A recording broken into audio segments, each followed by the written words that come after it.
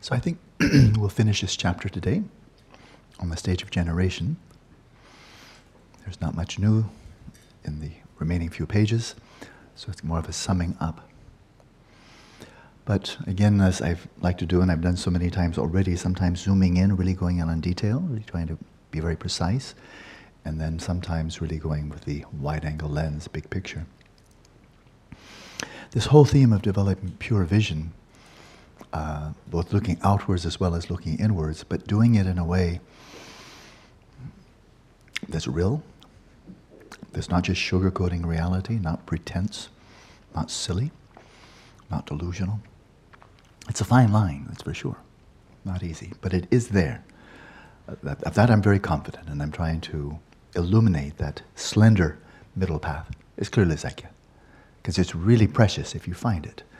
It is exactly that pure vision rooted in bodhicitta, with the view of emptiness, with the divine pride, with the affirmation of Buddha nature. It's that collapses what could be in a very, very long path, many, many lifetimes, eons, into very short time. So it can't be easy, otherwise we wouldn't do anything else. Everybody would just practice that. But this theme, which has been taught for centuries and centuries, I think probably has never been more needed or more urgent, perhaps in some ways even for some people anyway, indispensable than it is right now.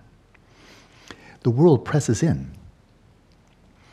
The theme that keeps on coming up is a phrase that I quote just everywhere all over the world from William James: "For the moment what we attend to is reality. For the moment what we attend to is reality." That's what we take to be real, what we are attending to. And so here we are living in a world that many, many Buddhists, very much including myself, would agree this is a world that is, there's a great deal of degeneration.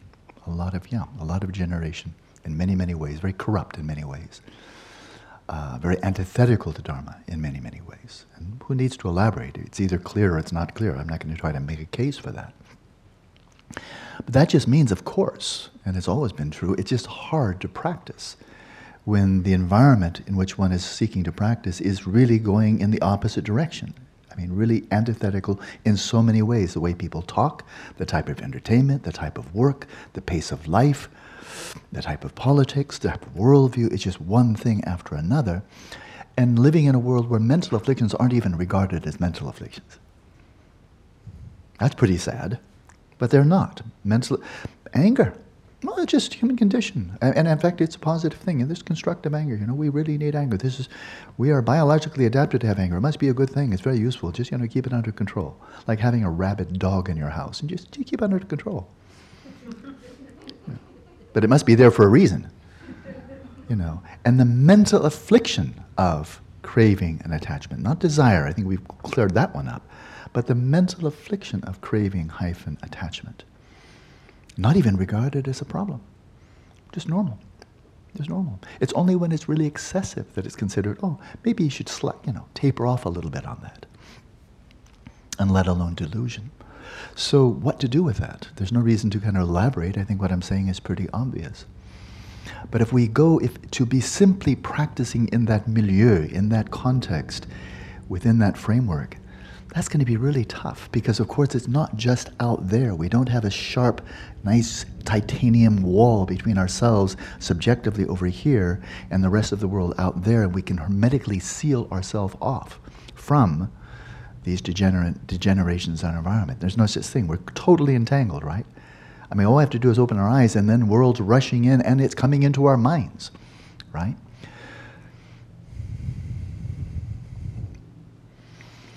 So what we attend to becomes our reality. What we attend to becomes empowered. So let's just take this 21st century and then we'll go deeper and then go right to the practice, and it will be all of it, I think, seamless. 21st century. We've been running an experiment ourselves since the time of Thomas Huxley, Charles Darwin, Karl Marx. Incredibly influential people. And this has been about 150 years, just trying this on for size. How will humanity do if on a very mega level, I mean, I'm talking about hundreds of millions and hundreds of millions of people on the planet, adopt a worldview that was like a really rare disease only 200 or 300 years ago. And that's materialism. Very rare. Show me a society 200 years ago that, oh yeah, we wouldn't find it. Nowhere. Nowhere. But the last 150 years or so, now it's become a world domination. Just exactly what Thomas Huxley wanted. He said, this is the church scientific, we're looking for world domination. What did Karl Marx seek for? The abolition of religion, and this will supplant it. Dialectical materialism. So they won. I mean, it's not over yet, but really, I mean, look around. It's not only in the Soviet Union, which, you know, is no longer communist per se. Communist China, well, kind of communist, kind of like overwhelmingly capitalistic. No, their great conquest really was in the capitalistic world. Europe, America, and so forth. They won. Dominates education, dominates the media, dominates government policy, dominates academia. They won. They got what they wanted. And of course, in this last 150 years, we've seen the greatest decimation of the natural environment and the most ghastly wars in the history of humanity. So just pausing there, I think I should really stop referring to materialism as bullshit, because it's so deprecating to bulls.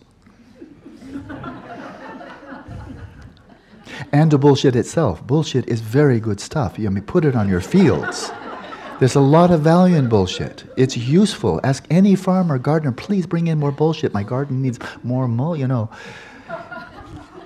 And tell me the bull that is a materialist. I think you will not find even one. So I think, you know, if I were representing the bull lobby, I'd say, Alan, you have to cut that out. We may sue you. You know, this is really inappropriate speech on your part. You know, keep us out of it. Because we bulls and our happy little manure here, we had nothing to do with your problems, so quit alluding to us. So I think there's a much nicer word. I mean, toxic waste is pretty close, but I think the Germans have a very nice term. Where's Suzanne? Where's Suzanne? There's Suzanne. Quatsch. Quatsch. How would you translate it? Your English is perfect. Quatsch. Nonsense, that's a nice word. Nonsense. It's like, but quatsch sounds so much better than nonsense. This is such Quatsch. It's so blöd, but it's wirklich Quatsch. Now that sounds nicer, doesn't it? Yeah, okay. If you want to translate it, toxic waste will also do, but Quatsch sounds nicer. And so it's pressing in where we're objectifying everything. What we're tending to, we empower. And we're empowering the physical, we're empowering the objective. We're reducing human existence to objective, reducing human existence, the mind, to something objective. And I just reflected on this, you know, just thoughts coming at my meditation. But if we take anyone, I'll take Hosa.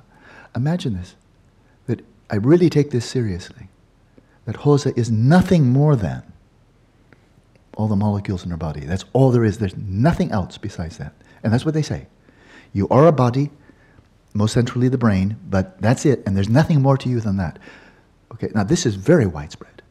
This is not some crazy idea if you wacko believe. This is really widespread, and it's saturating the medical profession, National Institute of Mental Health, and so forth. It's really, now consider that we really take that seriously. This means that if I could be a super doctor, and I would never ask Hosa to say a single thing, just be quiet, we don't need to hear anything you have to say.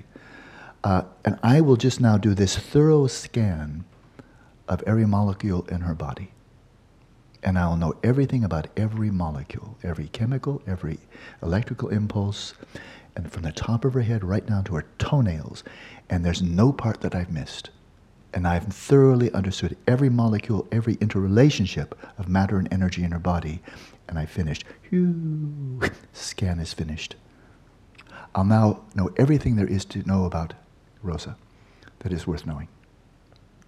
And what Quatsch. What Quatsch. How can anybody think that and not be completely delusional? But that's what we're getting in the media all the time. So what to do? I'm finished. What to do? Because that's reality. I just had to get that point about denigrating the bulls because I thought that was just too cool. Couldn't leave that out. I had to say. What to do? Because it's pressing in. This is the 21st century. It's pressing in. It's everywhere. The media, the education your children are getting, it's in the universities. It's everywhere. It's pressing in, pressing in. Okay. Well, one thing we can do is go on 8-week retreats. Where it's okay to ridicule materialism while outside it's being celebrated as, God's own truth. So we can take a retreat from it for a while. That's good. Breathe easy by people who are, have sensible ideas, who are striving for, cultivating eudaimonia. That's really a good idea. Just get a little break from modernity, a break from the 21st century, to go to a place which is practicing, frankly, pretty timeless Dharma. That's good. But then, of course, when we leave here, or people listening by podcast, you're probably living in a context where you're interfacing a lot with this modern world. What to do then, except for, be saving up your money for the next retreat? And we have to be more clever than that. We can't just be turning our pursuit of Dharma into one more form of escapism.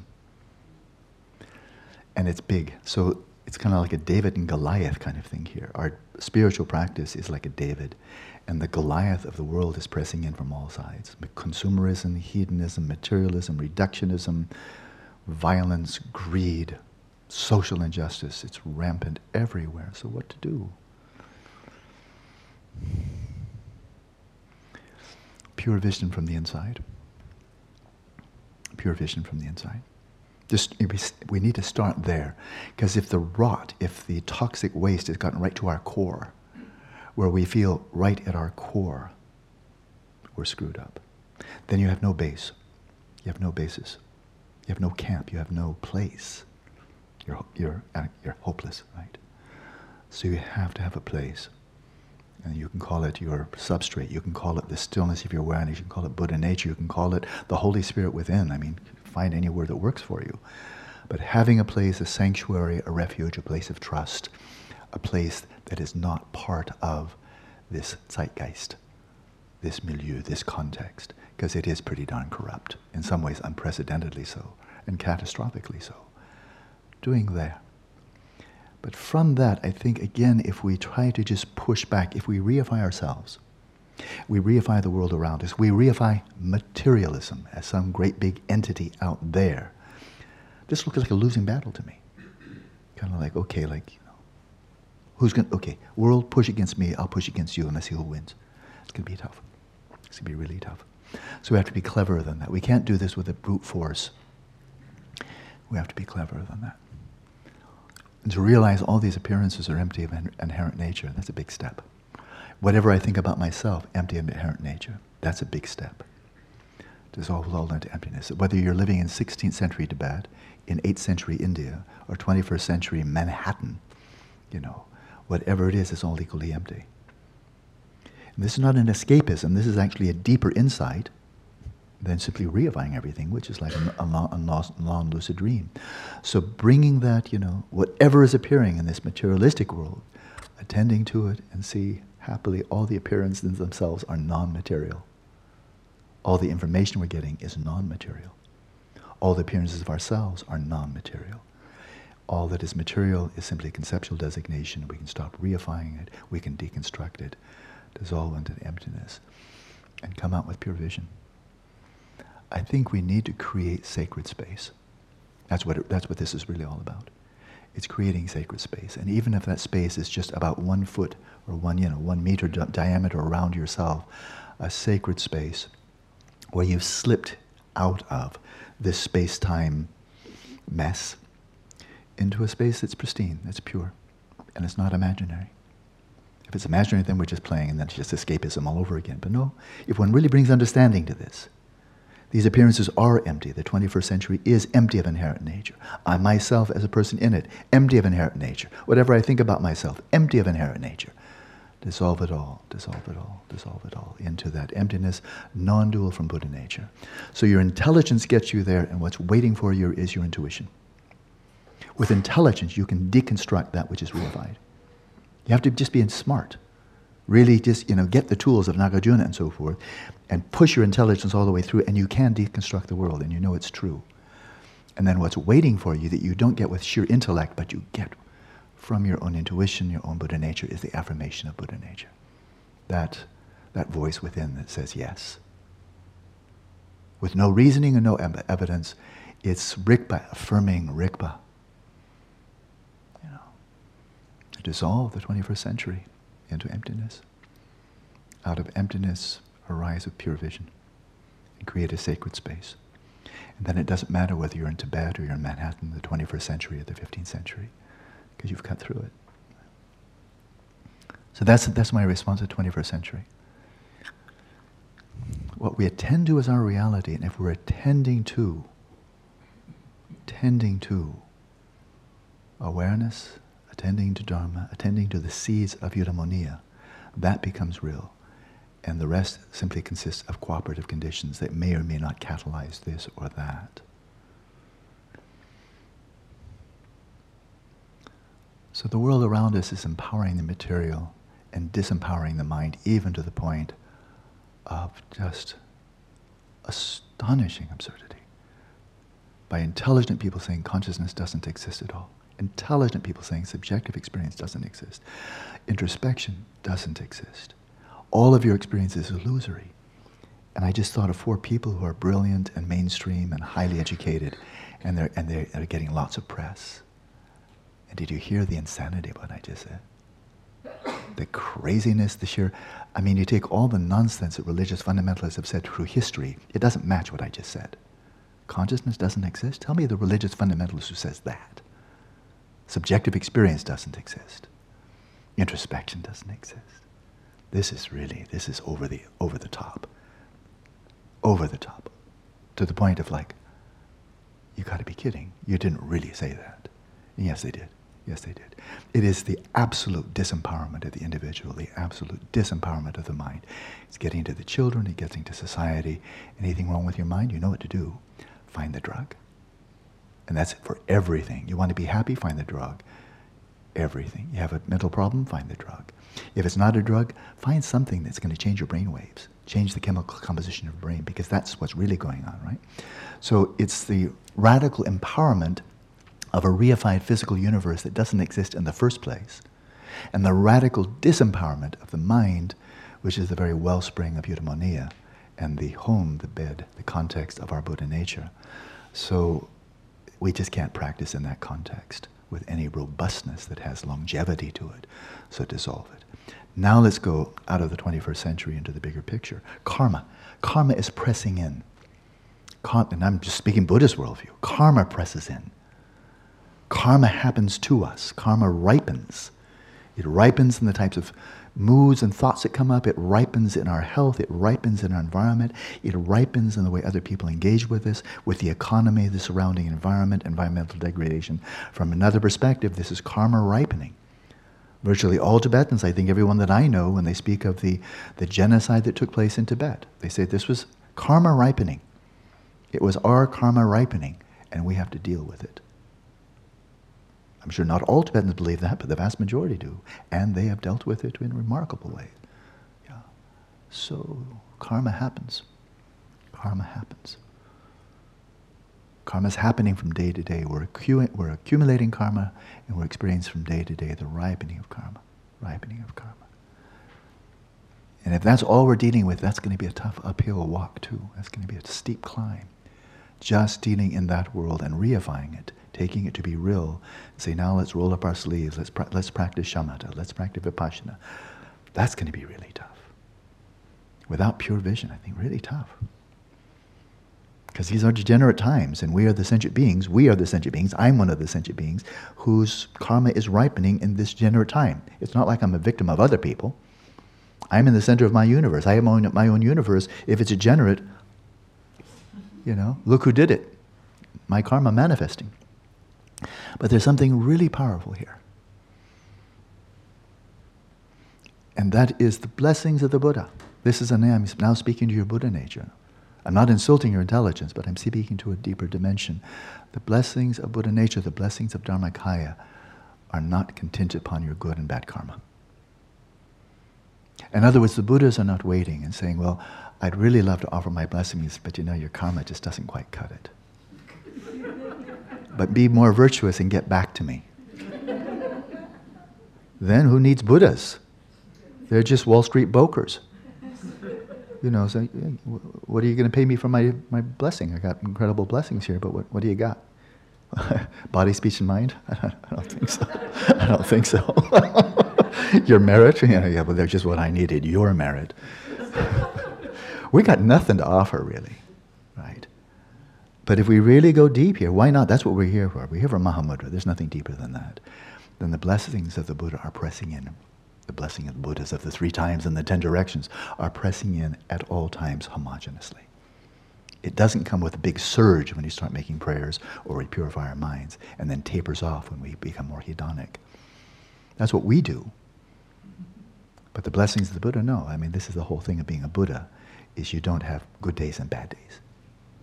You don't take, well, things really, I got this big surge of compassion yesterday, but today not so much. I got pooped, I got dharma'd out, The Buddhists don't say that. The nice thing about being a Buddha,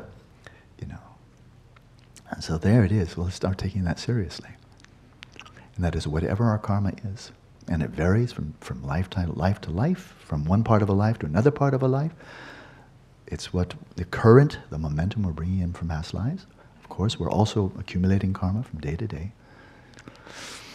But in the midst of that, there's Buddha nature. That's not configured in karma. Rikpa. There's the blessings of the Buddhas, the kindness, the blessings of the Guru, of the 3 jewels, of refuge. And none of that is contingent upon karma. There's a remarkable long passage in the Vajra essence. Really, it keeps on saying, like, I think I got the message. Oh, I did get that. He keeps on saying it again and again and again. It's well into the text.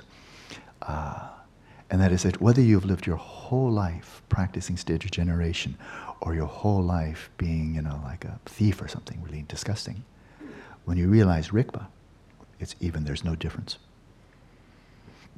There's no difference. When you realize Rikpa, whatever your trajectory to get there, some people short, some people long, some people an enormous amount of virtue, some people, they have some big conversion experience, some breakthrough. When you get there, it's all the same. And he says it again and again in so many different ways. Like, boy, you really want me to get this message, don't you? So in other words, we don't earn our way. Is the practice prior to the realization of Rikpa irrelevant? Of course it's not. But the blessings of the Buddha it's not calibrated. It's not calibrated. It's instantaneous and it is open, it's receptivity. And it cuts through karma. So pure vision, blessings. I think to be able to practice in the way His Holiness said is possible, to practice like Milarepa, to realize Milarepa in this world right now. I'm sure it's different for different people, so I'm not going to make some ridiculous general proclamation as if I know what's going on. But my sense is, I'll speak personally, I think really, to be able to draw the full benefit from the Dharma that we received, that we are receiving, that we're practicing, it's going to be the pure vision and slipping out of the reification of everything is going to be crucial. Slip into a sacred space. And the sacred space is what's left over. You don't have to create it. With your mind, you can't create it. Mind's not up to it. But the sacred space is there when we deconstruct the degeneration. Stop reifying it. Release it. Come to rest. And then with the power of faith, with the power of imagination, then we can invoke, with the blessings of the Buddha, create a sacred space. And we can live in that. And we can live in that for 8 weeks as a community of 50 people. We'll then go our separate ways. People listening by podcast, right here and now as you're listening, there's nothing to prevent you from creating a sacred space where you are. If you have a companion next to you listening, all the very well, that is a sacred space containing 2, but 1 is enough, and create that. And that's your space. And then it doesn't matter whether you're living in a very materialistic society, a corrupt society, doesn't matter. Create your own space. So, what I'd like to do now then, we've gone through the sadhana, the Chenrezig sadhana twice. What I'd like to do now is have a silent session. So fly solo. Fly solo. If you'd like to have the text in front of you, so just kind of a refresher, the stages of the sadhana, you're certainly welcome to do that. The sadhana is so simple, really, that after you've read through it a couple of times, I think the salient points are not complicated. And just do it. See how that goes. So what I would suggest is settling, so I'm going to front load it just a little bit, but the text is there. There's even more to come, a little bit more that I'll read. But again, it's settling body, speech, and mind. It's refuge, bodhicitta. Releasing and then deconstructing. Do this thing. Whatever your body, your sense of identity, your mind, your environment, general society, the planet, and so forth. All constructed, all arising independence upon conceptual designation, having no existence independent of conceptual designation. Therefore, if the conceptual designation is rolled back, that doesn't go anywhere. Take away left, the right doesn't go anywhere. It's just not there anymore. Among the triad, the apprehender, the apprehension, and the apprehended, take away one, the other two don't go anywhere. They're just not there anymore, right? Take away the conceptual designation. It didn't go anywhere. It's just not to be found. So go there. And the easiest way, I need easy. The easiest way. This whole notion of yourself as a sentient being. You know, I've met with many of you now. Actually, pretty much all of you now. Almost all. Twice. You've spoken a lot about yourselves, which is invited. Spoken about your minds. Perfectly good. But yourselves that you're referring to, because you know, we're all doing this. There's no criticism here whatsoever. But when we're saying I this, I that, and my mind this, my mind that. Have you ever checked to see what the referent is? You know, the referent, you know, you. And my mind this, my mind that. Have you ever checked the referent? Is there really something there? That's the easiest one. The easiest one. Will the real sentient being please come forth? Not the body, I know the body. Body could look just like that and be a Buddha's body. No, the real sentient being, the one that's all screwed up. That one. Please come forth, I want to see you. I want to see you naked. Just you. Not that naked.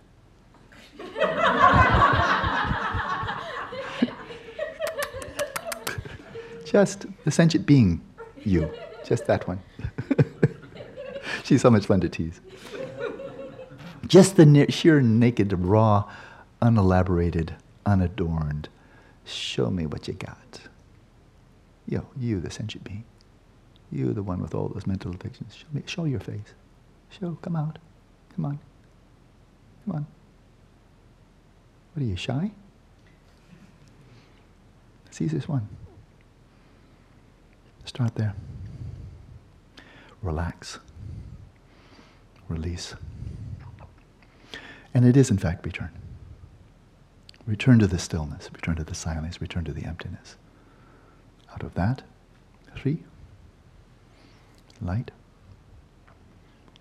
purification, free, transform, instantly. All of this in the spirit of play. Don't worry about it. Don't worry about how good you are at it. Don't worry about this or any. Just don't worry about anything. Just have fun. Just play with it. Transforming an Avalokitesvara. Play with it. Paint it. If you can't paint it well, then just, I am Avalokitesvara. Develop divine pride. Don't worry about it. And just imagine that. You have that moon disk at your heart. And the Ri syllable and the surrounding Om Mani Padme Hum.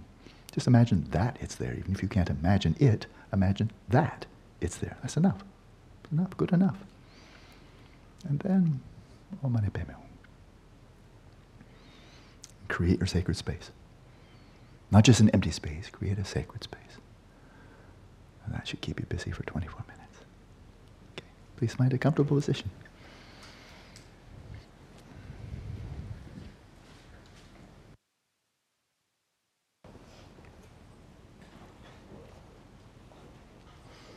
Olaso.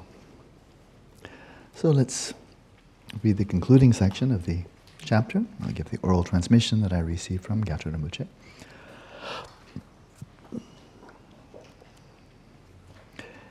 And so we're picking up here on page 57. And This is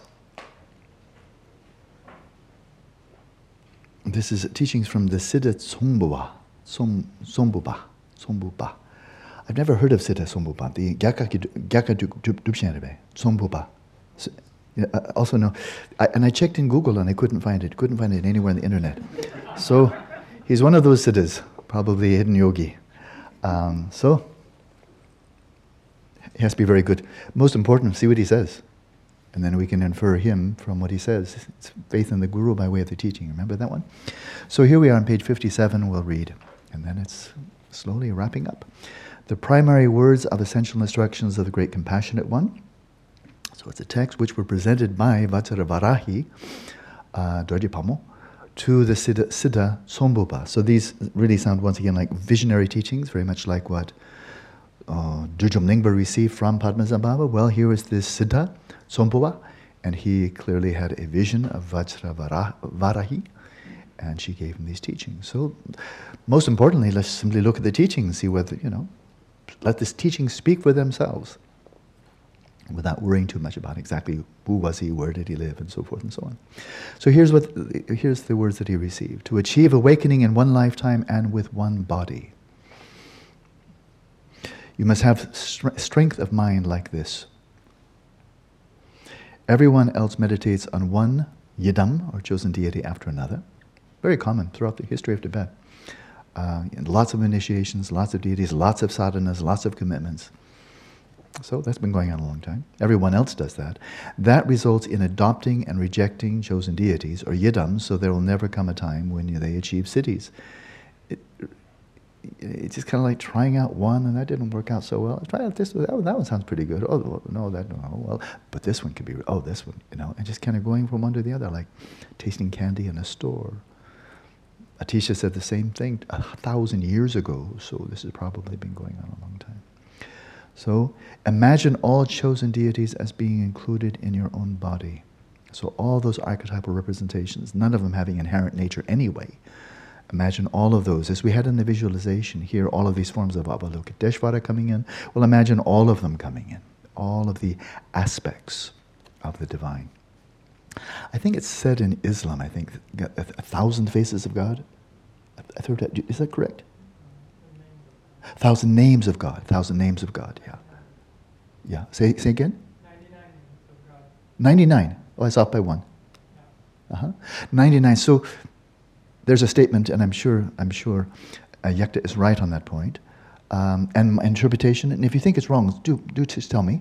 But when speaking of 99 names of the divine, what I suspect, my interpretation would be that would be highlighting 99 facets of the one divine. Do you think that's good? Yeah. Infinite names, yeah, but 99 would be a short list, yeah. Yeah. Yeah. But in principle, I'm not suggesting that Islam and Buddhism are the same, not at all. But I do believe if you go deep enough, you're going to find some very meaningful common ground. And so but I would say this, now I'm back on firmer ground. Buddha Dharma, Vajrayana, these are all facets of one Dharmakaya, manifesting in a myriad of ways to serve the needs of myriad sentient beings, right? And so then just go for the essence. Dissolve that into one. Wherever you live, so there's your body. Imagine your body now. This is creating the sacred space, but not leaving your body behind, but transmuting it, seeing its empty nature and then arising in this form. Imagine all yidams as being included in your own body. Wherever you live, that is the palace. That's the divine space. That's the mandala.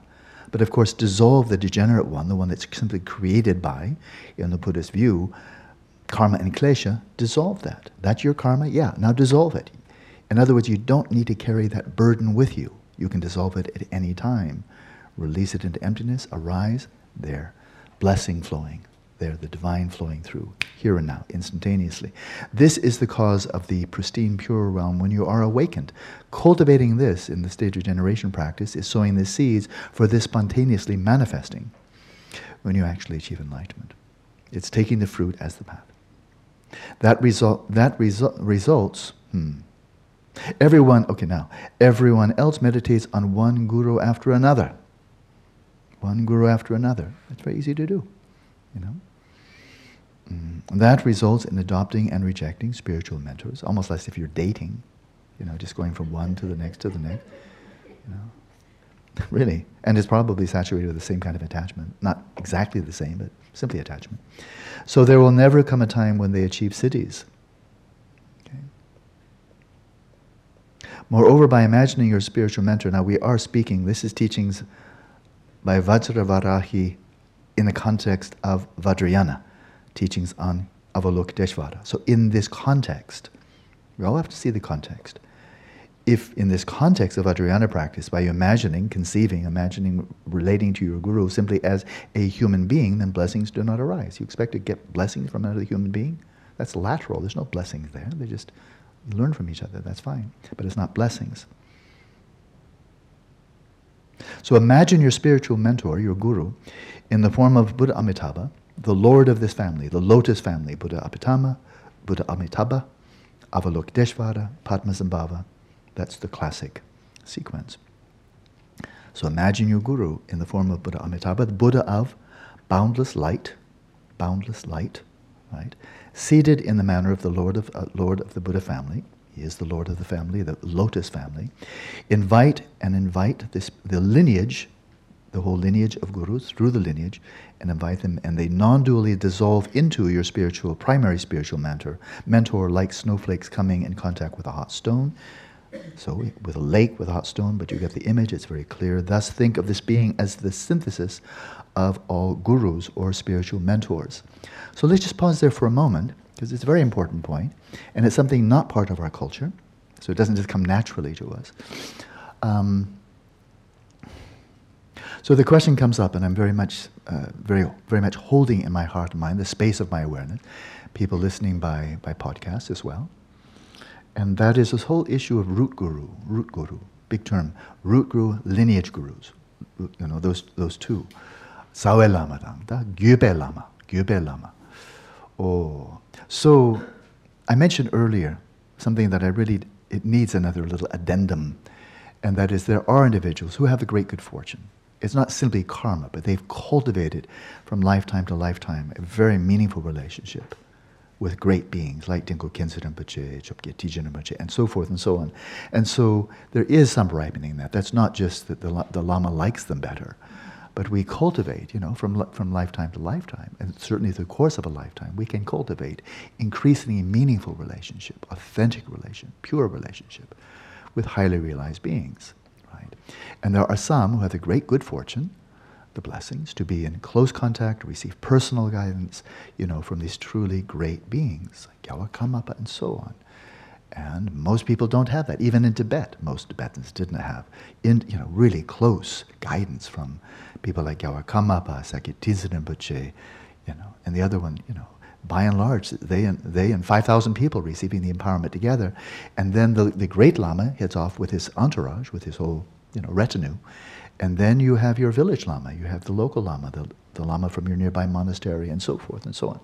So the question can come up, is it possible if you have great faith, real true reverence and true sense of devotion, and you feel your heart stirred, you feel blessings coming from some Lama who you don't know personally, you don't feel that person knows you and giving answering emails and so forth and so on, that you can drop in on. Can you have that person, a person like His Holiness Dalai Lama and so forth, can that person be your root guru? Even though that person may not even know you personally, doesn't know your name? Is that possible? The answer is unequivocally yes. And you don't need to write to the Dalai Lama's office. Hello, my name is Dosh Mitterspeen, and would you please ask the Dalai Lama whether he'd be my root guru? You don't need to ask. You really don't need to ask. You don't need to ask any of them. If the faith is there, the devotion is there, the pure vision is there, then I can tell you the answer. How bold am I? But yeah, the answer could be yes. Can you even imagine His Holiness saying, I don't know you, who are you? I'm not going to be your root guru. Can you imagine that? There's no way that can happen. Impossible. So since that's impossible, then the contrary has to be the possible, and therefore the answer is yes. And not just His Holiness Dalai Lama, so others as well. So the issue of root guru, I've heard over the decades that I've been listening to teachings, there's not just one interpretation of who is your. If you encounter a number of spiritual teachers, Which one is your root guru? I've heard different answers to that. I'll just tell you the one that I find the most meaningful, and it is one of the interpretations that I've heard. And that is, if we're so fortunate as to meet multiple authentic teachers, spiritual teachers, and let's just bracket it to those who are authentic. There are people who are misleading. Let's not deal with them. Just authentic teachers who are passing on something authentic. They're teaching with pure motivation. Their ethics is good. They're practicing. They're doing their very best to serve Dharma and to serve individuals who are coming to them for guidance. Okay, let's just look at those. Everybody else, who cares? Out. Here, that group. So that's a good group. Now, among them, and you listen to teachings, perhaps you receive this empowerment, maybe receive more personal guidance. And here's the response, and that is, among the teachers that you encounter, there may be one in particular whom just inspires you more. You feel blessing, you feel that connectedness. It's something very not quantitative. And again, we're assuming authenticity. That's kind of baseline. Let's assume that. But now within that context, a person where you feel the very presence of this person is of benefit, the teaching is of benefit, they speak to the heart, you put them into practice, you find them truly beneficial. You find there's something more, here's the quintessence of it, there's something more than information transfer here. If you want information transfer, go to the internet. I mean, gosh, you want information, what can't you get on the internet by now? You want straight information. I mean, there's, how many pages of material of really good Dharma teaching are there on the internet now? This is all very new. But boy, it's just such an incredible wealth. That's without even cracking open one book. So if you want information transfer, go to the internet. I mean, you could become a great scholar just by reading on the internet, let alone, opening books. There's so much information available. But the guru-disciple relationship is more than simply transmission of information, data, knowledge, which you really can get from a book, you can get from the internet and so forth, you can get by listening to recordings and so on. So this qualitative feel, the sense of a real connection, the sense of faith, the sense of admiration, the sense of reverence and devotion, the sense of receiving something that is more than just information, let's call it blessing, putting the teachings in practice, finding they truly speak to your heart and mind, they are truly helpful. It's like finding a physician whose treatment, medication really is working for you. Okay? Put those together, and if one kind of rises, then that's your root guru. But now what about the other ones? And maybe it's a great one, and maybe it's one who's not so well known. But that's not the point, to trying to find the greatest Lama around and say, that's mine, as if you're trying to find the best car out there, the most expensive car, My Lama is higher than your Lama. I heard a lot of that 40 years ago. With people getting ego boosts. My Lama is colored Rinpoche. Who is your Lama? Oh, that's very well for you. But it happens. It happened. My Lama is Dingo Khyentse Rinpoche. He's the guru of the Dalai Lama, by the way.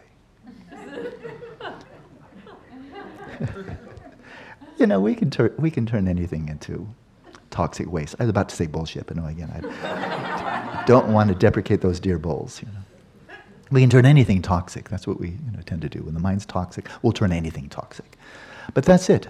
But then, in my case, of course, my root guru has been totally obvious for a long, long time. But then I think of Gyatso Rinpoche, and really when I was simply reflecting on his kindness, I can really say literally, I've looked into my heart to say, just tell the truth. There is no one who's shown me greater kindness than Gyatso Rinpoche. No one. In my whole life, no one has shown me greater kindness. I cannot express it.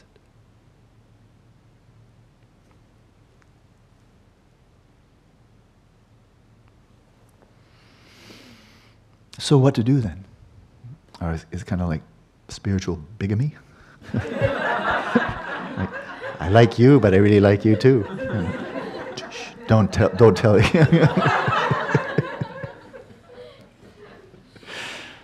And it's possible you might. I think Milarepa pretty much had one guru. Did he ever really study with anybody besides the early shamans? But forget them. But after he connected with Marpa, it was pretty much Marpa, wasn't it?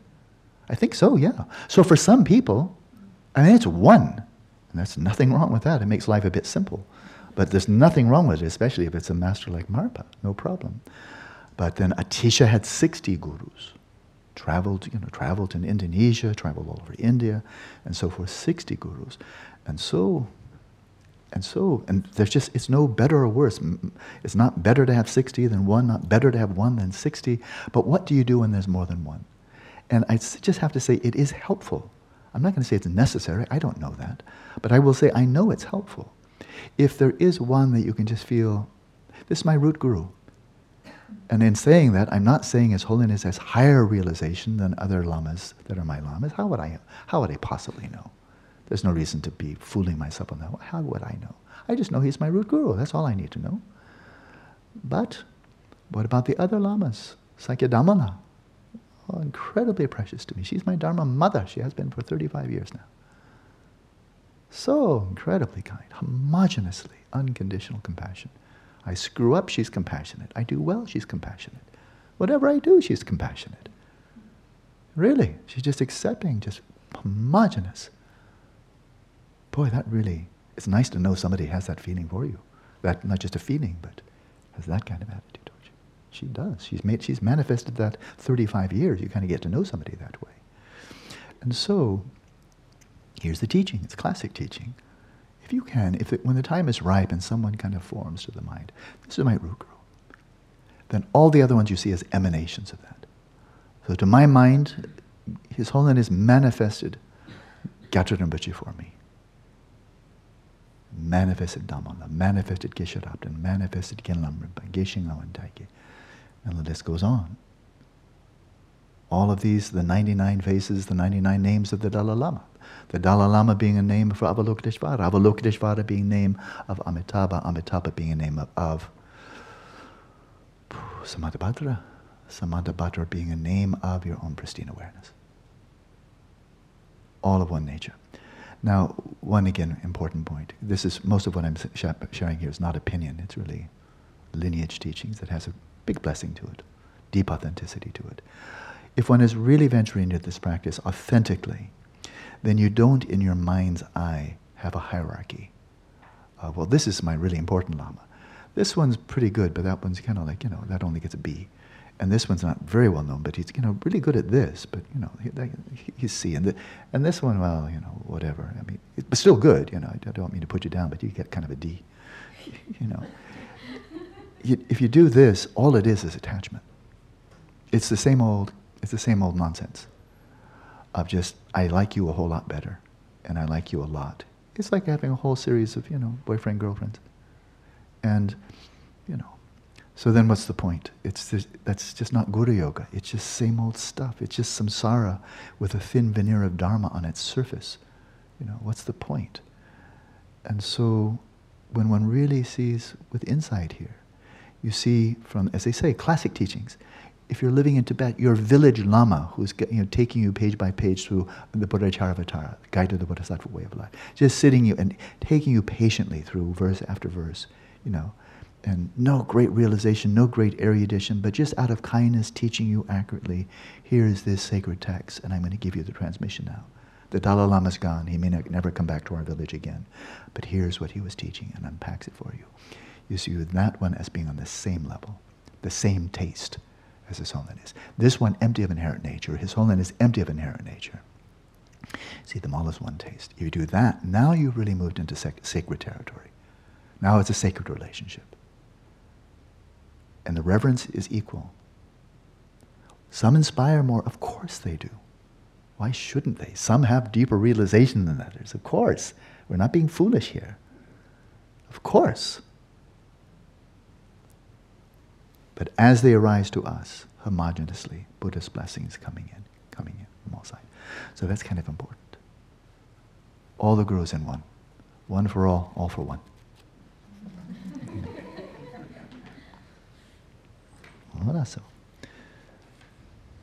So think of this as being the synthesis of all the gurus. So there we go. There's it, nice and clear. Visualize yourself as the great compassionate one, the synthesis of all yidams. And now here we have the sadhana, so just read quite through it, all very familiar now. Upon a lotus and moon at your heart, imagine the 6 syllables circling around a white hri. Recite them as if you were reading them. Whoever you are with, think of them as your yidam, and imagine all sentient beings as your yidam. all now, not just your gurus, but now with this pure vision of your Dharma companions and so forth, just developing pure vision all the way around. Remember, at the beginning the light goes out and you imagine all sentient beings achieve enlightenment, manifesting as Avalokitesvara. So your pure vision has no bounds. As if you've already achieved enlightenment, you're taking the fruition as the path. Eventually, when you are enlightened, that will be a cause for your attaining a perfectly pure retinue of disciples, developing pure vision for those fellow disciples, those in your circle, then sowing the seeds for that coming later. I would just mention this point. It's true, but it's also very personally true for me. And that is how we know about Dharma, how we know about what the Buddha taught, who the Buddha was, how we know anything about Tara or Padmasambhava, how we know of anything about the Madhyamaka or about Dzogchen, about the Four Noble Truths, how we know about anything out of Dharma. Well, the short answer to that is, well, we can read books. And I know the first books that I read on Buddhism when I was at university. I took a 1-year course on the culture of India, whole year. And one quarter, 10-week period was devoted to the religions of India. So I was interested, yeah. I was 19 at the time. And so I took the course. So we did Indian history and politics and sociology, and then we had 1 quarter for the religions of India. And I learned something there about Buddhism. It's a very pessimistic worldview. That's what I learned. Just everything's suffering, everything's suffering.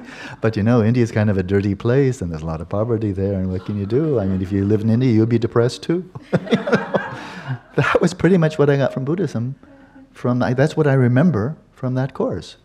Buddhism is one of the really, in the words of Albert Schweitzer, Christianity is a positive, uplifting religion, whereas Buddhism is a downward, depressing, thumbs down religion. Life negating and life affirming. Christianity is life affirming, thumbs up. God is good. God looked upon creation and said, it's good, it's good. You poor Buddhist, you missed the boat. God is good. Humans are created in the image of God. God is good. Everything's good. Everything is well with the world. God is good. Oh, you poor Buddhist. Yeah, samsara sucks. That's your problem. You depressed Buddhist. You live in India. So that's kind of the level it was left at. And Albert Schweitzer, I think, a wonderful man, but boy, he did not understand anything outside of his own tradition. That happens a lot. And so we can read books. First book I read on Tibetan Buddhism was the Tibetan Book of the Great Liberation, Padmasambhava Dzogchen. Could hardly understand anything. Really, just so over my head. It was like, a 5-year-old reading quantum cosmology or whatever. Well, this is really groovy, I think. I think so. I like it anyway. That was kind of what I came out with. Whatever that was, I think it's good. I don't have a clue. And don't ask me to synopsize it, because I wouldn't have a clue how to do that. But I think I want to devote the rest of my life to that. It was all intuitive, because I couldn't understand it. And so just imagine then, if that's all you've got. Imagine, because now we have a lot of books. Ever had to have really a conversation with a book? So that's where the actual teachers come in. And the significance, I'm really speaking firsthand here, is that I don't know where I'm going to be in the next life. I'm going to be someplace, I imagine. I will be someplace. But wherever I am, I want to see my gurus again. I don't want to be wandering around with no teacher. Books at best, but there are so many books. The internet is sound. How can you find anything? I mean, apart from Google, how could you find anything in the internet? It's an ocean of just data. It's a haystack. How do you go into that haystack and pull out the needle of Dharma? How do you do that? How do you know whether it's authentic Dharma or complete nonsense? Kvach. How do you know? So that's why, when in very traditional practice, and I am very traditional here, you go to the Guru and you say, please, in all my lifetimes until I'm enlightened, please catch me with the hook of your compassion. Every lifetime. That means something. Because the notion of wandering around in samsara with no spiritual friend, no guide, that sounds to me like infinitely bleak.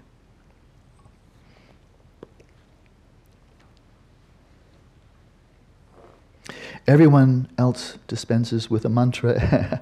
One would think they wrote this just for Tibetan or Westerners. Everyone dispenses with a mantra after reciting a single rosary and wonders if it will result in a city. What? It's very cute, really. There will never come a time when they carry through a propitiatory retreat, the nyempa, or the nyenchen. So, some of you have done that, like the nyempa for Vajrayagini, Yamantaka, and so forth. It can take 6 weeks longer if you do it slowly. But they'll never do that because it would take too long. They say, yeah, really, this is written, who knows, 1,000 years ago. But, when I was a kid, way back, the dinosaur area, you put your nickel in the candy machine. It was 5 cents. You put your nickel in, and you go boop, boop, and the candy bar just comes right out. Even faster than saying Om Mani Padme Hum once around the rosary. And so that's kind of what we want. We want to put in the 100,000. We want to put in the rosary and say, okay, now cough up. Give me some good stuff. Okay, doesn't generally work that way. And now a nickel candy bar. $1. So there will never come a time when they carry through the propitiatory retreat. By transforming all sentient beings into your yidam, think of them as helping with the mantra. In other words, this is a nice, imagine them all reciting, all those around you, all sentient beings reciting Om Mani Padme Hum. It's a very beautiful aspect of the taking refuge, when you imagine your mother on your left, your father on your right, all females on your left, all males on your right, and there's the enlightened one. And you imagine all of you taking refuge together, countless sentient beings all taking refuge together. Then it empowers the taking refuge. Quite nice, quite meaningful. Oh yeah. Such a practice is said to result in immeasurable or incalculable benefits, and you develop great enthusiasm for your spiritual practice. So it goes from the chosen deity to the guru, or to the mantra, and then now let's go to the universe. The transformation of the universe, or really the physical world or worlds, because in Tibetan often you can't tell whether terms are singular or plural, very, very often. So if I were translating this, I translated this about 20 years ago. If I translate it now, the transformation of the physical worlds and their inhabiting sentient beings, because it's pluralistic. Buddhism is really fundamentally pluralistic, with the one ground being, of course, beyond one and many. So, the transformation of the universe and its inhabitants into the pristine nature is the presentation of appearances as the divine body. In other words, the entire worldview, or entire world, is seen as sacred, a manifestation of the divine. It's called, what's it called? Panentheism. Not pantheism, where the world itself is God, but panentheism. Panentheism is the world, pan, is infused by the divine, saturated by the divine. That's Buddhist view, Mahayana Buddhist view, not pantheism, but panentheism. You find this in very deep mysticism, Christianity, and I'm not going to give the list, but you find it a lot of other places as well. There is meaningful common ground. That's meaningful common ground. And then avenues, it's wonderful. Really, and my Buddhist teachers have said this many times, it's wonderful that there are many avenues. Different religions, some things that are not called religion, but many avenues to come to that. Different. Their doctrines are different. Their rituals are different. Institutions are different. But they can lead in that one direction. I believe that. Not everybody does. I'm not going to debate it, but I do. And so recognizing, so that's all the appearances as a divine body, recognizing all sounds as empty sounds of the speech of your chosen deity. In other words, the divine is speaking to you constantly in articulate and inarticulate sound.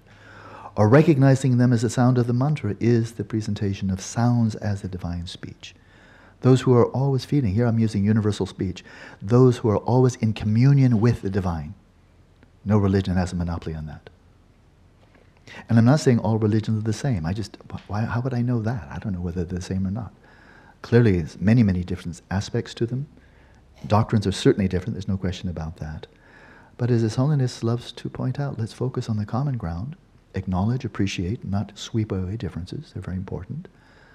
But what we attend to becomes our reality. And if we're looking on the common ground, That will loom large, and we'll feel that sense of kinship. That kinship with people who have very different beliefs. They look different. They speak differently. Their rituals, their institutions, so forth, different. And then, as His Holiness says, wherever I go, I always feel at home. Wherever I go, whether it's at the Wailing Wall in Jerusalem, whether it's meeting with Muslims, it's meeting with atheists, it's meeting with scientists, philosophers, I always feel at home, he says. So that's a good place to be. Recognizing all occurrences of memories and thoughts, that is, all activities of the mind, in your mind as the empty awareness of the mind of your Yidam, the chosen deity, is the presentation of memories, thoughts, as the divine mind. Constant communion with the divine. Moving on to the bottom of 58 with the main text. Those of you with little intelligence, I generally translate it very literally, so it probably means that. Often it's called dull faculties. But, call it what you will, those with little intelligence who cannot visualize this, if, in other words, there's all kinds of intelligence. That's for sure. There's all kinds of intelligence. Yeah, in case you were thinking that's the only one. No, but that's just a fact. There are all kinds of intelligence. Einstein was a brilliant physicist, not a great dad. Really outstanding in theoretical physics, a good musician, but he'd never make a living at it. And other people are brilliant at, there's just so many types of intelligence. I speak of cognitive intelligence, attentional, cognitive, emotional. Those are all real. Those are not airy-fairy at all. Some people are brilliant at analysis, other people brilliant at imagination, and so forth and so on. And so this one type of intelligence is, let's call it, visualizing intelligence. It's one of many. I don't think it's very common nowadays. There's just too much noise in modernity. Just too much noise. The amount of information we're processing, compare that, if you can imagine, of being a nomad, intelligent, maybe even literate nomad, living in Tibet 100 years ago, where you may never leave Golok. Golok is kind of a remote region of eastern Tibet. Dudjom Lingpa never left eastern Tibet. I don't think he ever went to central Tibet. I don't think so. Just imagine the amount of information that we are processing every day, the kind of education, the massive amount of information we're getting. How is that not going to create an enormous amount of noise? So with all that noise, it's just hard to get any clear image at all. It's like having a television where it's just massive static. Imagine you're trying to get into a channel where you get some clear images. You're just going to see snow. So there we are. So, but such people, who cannot visualize this, should come to the certain conviction that you are the great compassionate one. Simply have this divine pride. Don't worry about the visualization. Whose body is white, with one face, 4 arms, ornaments, and clothing. Just think, that's who I am. Even if nothing comes to mind, doesn't matter. You could be sitting in a room in a dark, where you can't see any aspect of your body, and you still know who you are. You wouldn't think, I can't see myself. Maybe I'm Fred. I don't think so. You'll know who you are. Upon a moon at your heart, imagine the 6 syllables circling clockwise around a white tree. From its rays of light are emitted in all directions. From it, rays of light are emitted in all directions, and those light rays make offerings to all the Buddhas and Bodhisattvas of the 10 directions. They all turn into bodies of the great compassionate one, and imagine them coming and dissolving into you like falling raindrops. Again, upon being struck by your light, all sentient beings also turn into bodies of the great compassionate one, and imagine them murmuring the 6 syllables. From time to time, observe the mind. He just drops that in. From time to time, observe the mind that is doing the meditation. Just with one sentence, he drops that in. Now we're coming to an end. The Hevajra Tantra, I looked at this, so interesting that he put this in, because, this is a man of tremendous erudition. He's got who knows how many hundreds of texts he could be drawing from, and citations from those texts. He chose this one, which I found very interesting. Very, very famous Tantra, very important Tantra. The Hevajra Tantra states, there is no meditation nor meditator. There is no deity nor mantra. In the nature that is devoid of conceptual elaboration, the deities and the mantras are perfectly present. The beings Vairochana, Akshobhya, Amoghasiddhi, Ratnasambhava, and Amitabha. These are the 5 Buddha families, the personifications of 5 facets of primordial consciousness. Each one having his own mantra, and so forth. And when you're resting in the nature of awareness, free of all conceptual elaboration, all thoughts, all visualization, all aspirations, when you're just resting in Rigpa, all the deities are perfectly present, spontaneously present. And then you come to see that as they manifest, they are manifesting simply as expressions of, refractions of the light of your own pristine awareness.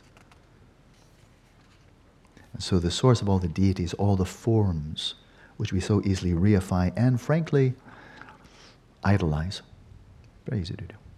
Very easy to do. As soon as there's reification, that's kind of idolatry. Gotcha. That's exactly where the flow stops. We lock it in. So that's why in Islam, for example, I'm speculating because I'm not a scholar of this at all, but really profound caution, to put it lightly, profound caution against any type of imagery of the divine. I think that's true. That's true. I mean, go into a mosque, look for images of Muhammad, or let alone of of Allah. Of course, you're not going to find it. Why? Is that just kind of a different tradition? Well, maybe they're recognizing an important issue there. We do tend to idolize. We do tend to reify, grasp onto, and then grasping onto, my image is better than your image. And the Buddha himself, early times, in the Pali Canon, the Buddha himself was aware that people very easily idolize him, reify him, grasp onto him. And so he discouraged that. So there we are. And, time to finish. Finally, last one. The primary treatise on the fivefold practice states, in an immutable fortress, your own body as the deity's body, if this is not secured for the king, if you've not established a sacred space of your own body, then it is not secured for the king. Well, the king, of course, is your pristine awareness. The assemblies of Dakinis will not gather, so diligently regard your body as the chosen deity. May there be virtue. May there be virtue. So he's presenting this anomalously as a prelude to the next chapter, which is on shamatha. We'll go there in due course. Tomorrow we will have time for discussion. And I'll say right now, I would really like to especially invite those of you who are having your interviews with Glenn. I really don't want these 8 weeks to go by and we be strangers that I don't even know your name by the time we finished. So I want to especially invite questions, comments, insights, sharing experiences. Because I've gotten to know 36 of you in this way, one-on-one. But I'd like to see that we all know each other to some extent. Okay. So it's a little bit after 6 o'clock, so let's continue practicing. But now we have a context in which now to really kind of like a pot or a vessel into which to pour the shamatha, the vipassana, and the mahamudra. And that's what we'll be pouring for the next 6 weeks. So good. Good night.